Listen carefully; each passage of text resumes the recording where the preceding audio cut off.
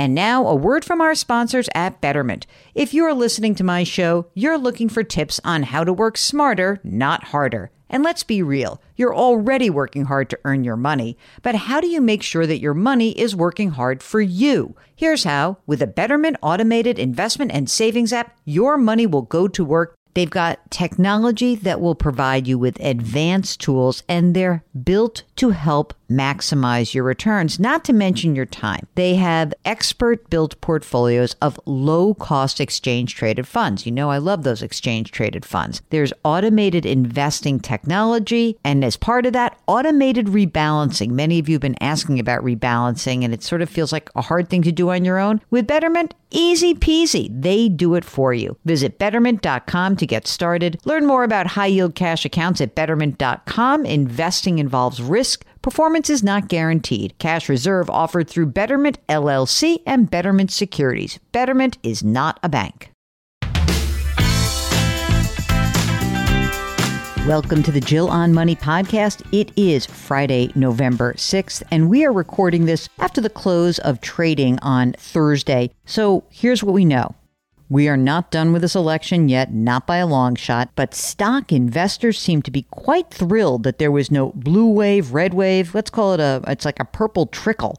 And essentially, this is the bet that a divided government means there won't be a lot more regulation. There may be a lower amount of stimulus, but there won't be some huge tax increase that goes through. Who knows? In the last week, we've seen the stock market recover all the losses that we saw in the previous week. So take a deep breath. We are going to get a jobs report out today. It's expected that somewhere between 600,000 and 700,000 jobs added. Anything below the September 661,000 would certainly confirm that we are seeing a slowdown in job growth. The pace has been decelerating every month since June. That's when the economy added 4.8 million jobs. And the unemployment rate expected to be, 7.5% to 8%. We'll wait to see. I still think it's really important to watch the number of people who are not working, the folks who are taking themselves out of the labor force. We're really going to focus on that in the months ahead. I'll tell you all about that tomorrow after we have the report. But now, let's do what we can do. Let's get to your questions. Marie says, I plan to pay down my mortgage by $100,000. Should I pay this to my current bank now or wait until the closing of the new refinancing? Huh? Listen, Marie, if you're going to refi, then it all happens automatically. Don't worry about that. If I'm missing something, this all gets paid off at closing. Don't do anything now, okay? Roger wants to know, can you clarify some things you said in a recent article on after-tax plan contributions? Okay. I'm retired, and I have a retirement account. It's made up of rollovers from places I have worked. They include some mutual funds, also some individual stocks. I believe, but I'm not 100% sure, that all of the monies are pre-tax contributions. What? Except for the individual stocks, which I purchase inside of the retirement account using money from sales inside of the retirement account. Okay, but that's all pre-tax.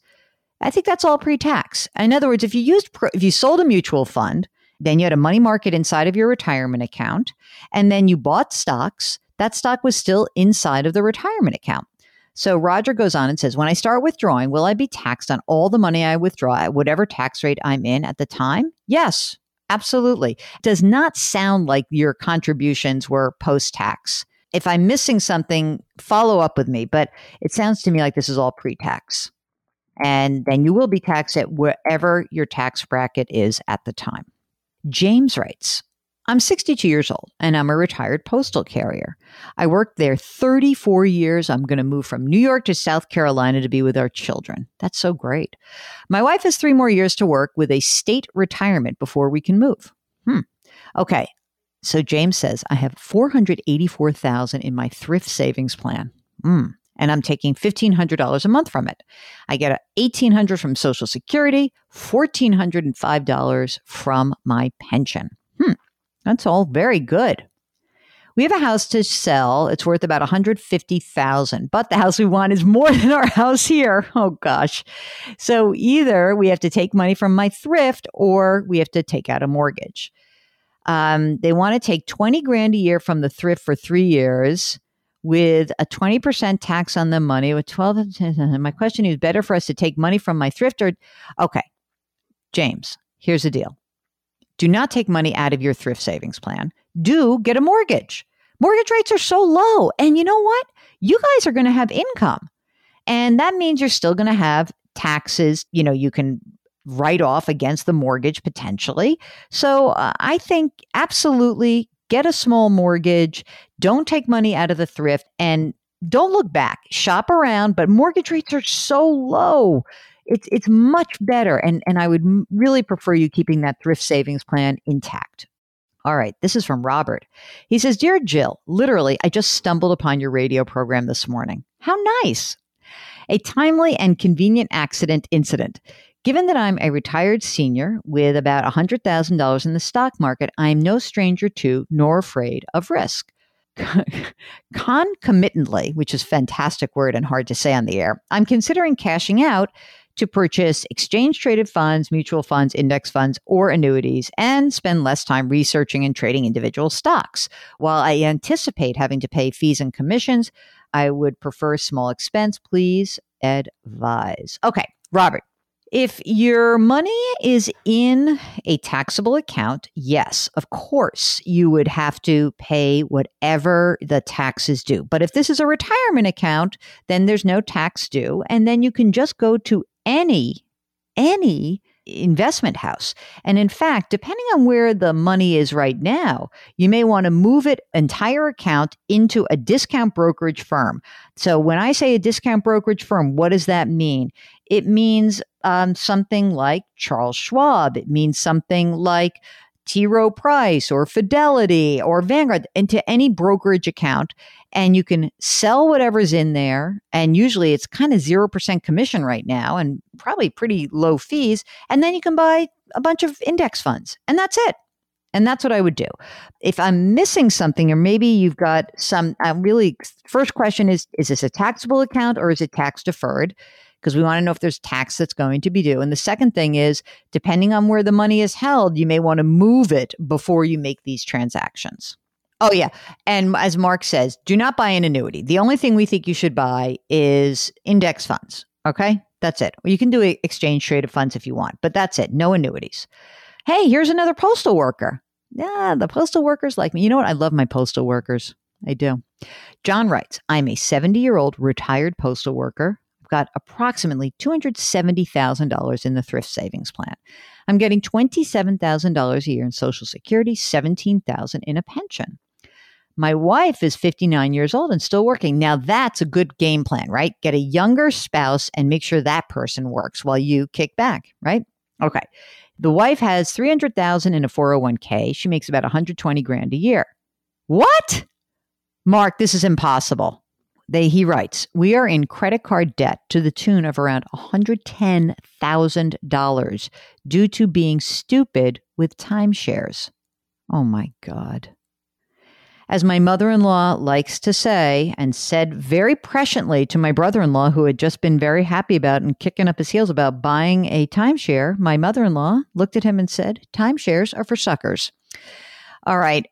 John goes on to say, the problem is that my wife has been told the company she works for is going out of business because of coronavirus, and she will be terminated next year, early next year.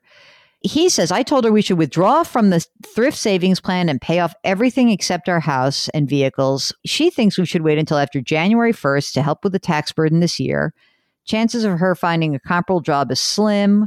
We've kicked around the idea of moving out of the country to live on my income. Do you have suggestions for us? We will greatly appreciate it. All right. First of all, do not take any money out of any retirement plan. It is time for you to start negotiating with this credit card company. You know, you have all the money that's now sheltered, right? What you may want to think about is actually, because you have money in a retirement account and money in a thrift savings plan, do not move these funds at all. Don't take any money out. These are protected against creditors. It may be worth your while considering whether you should actually declare bankruptcy.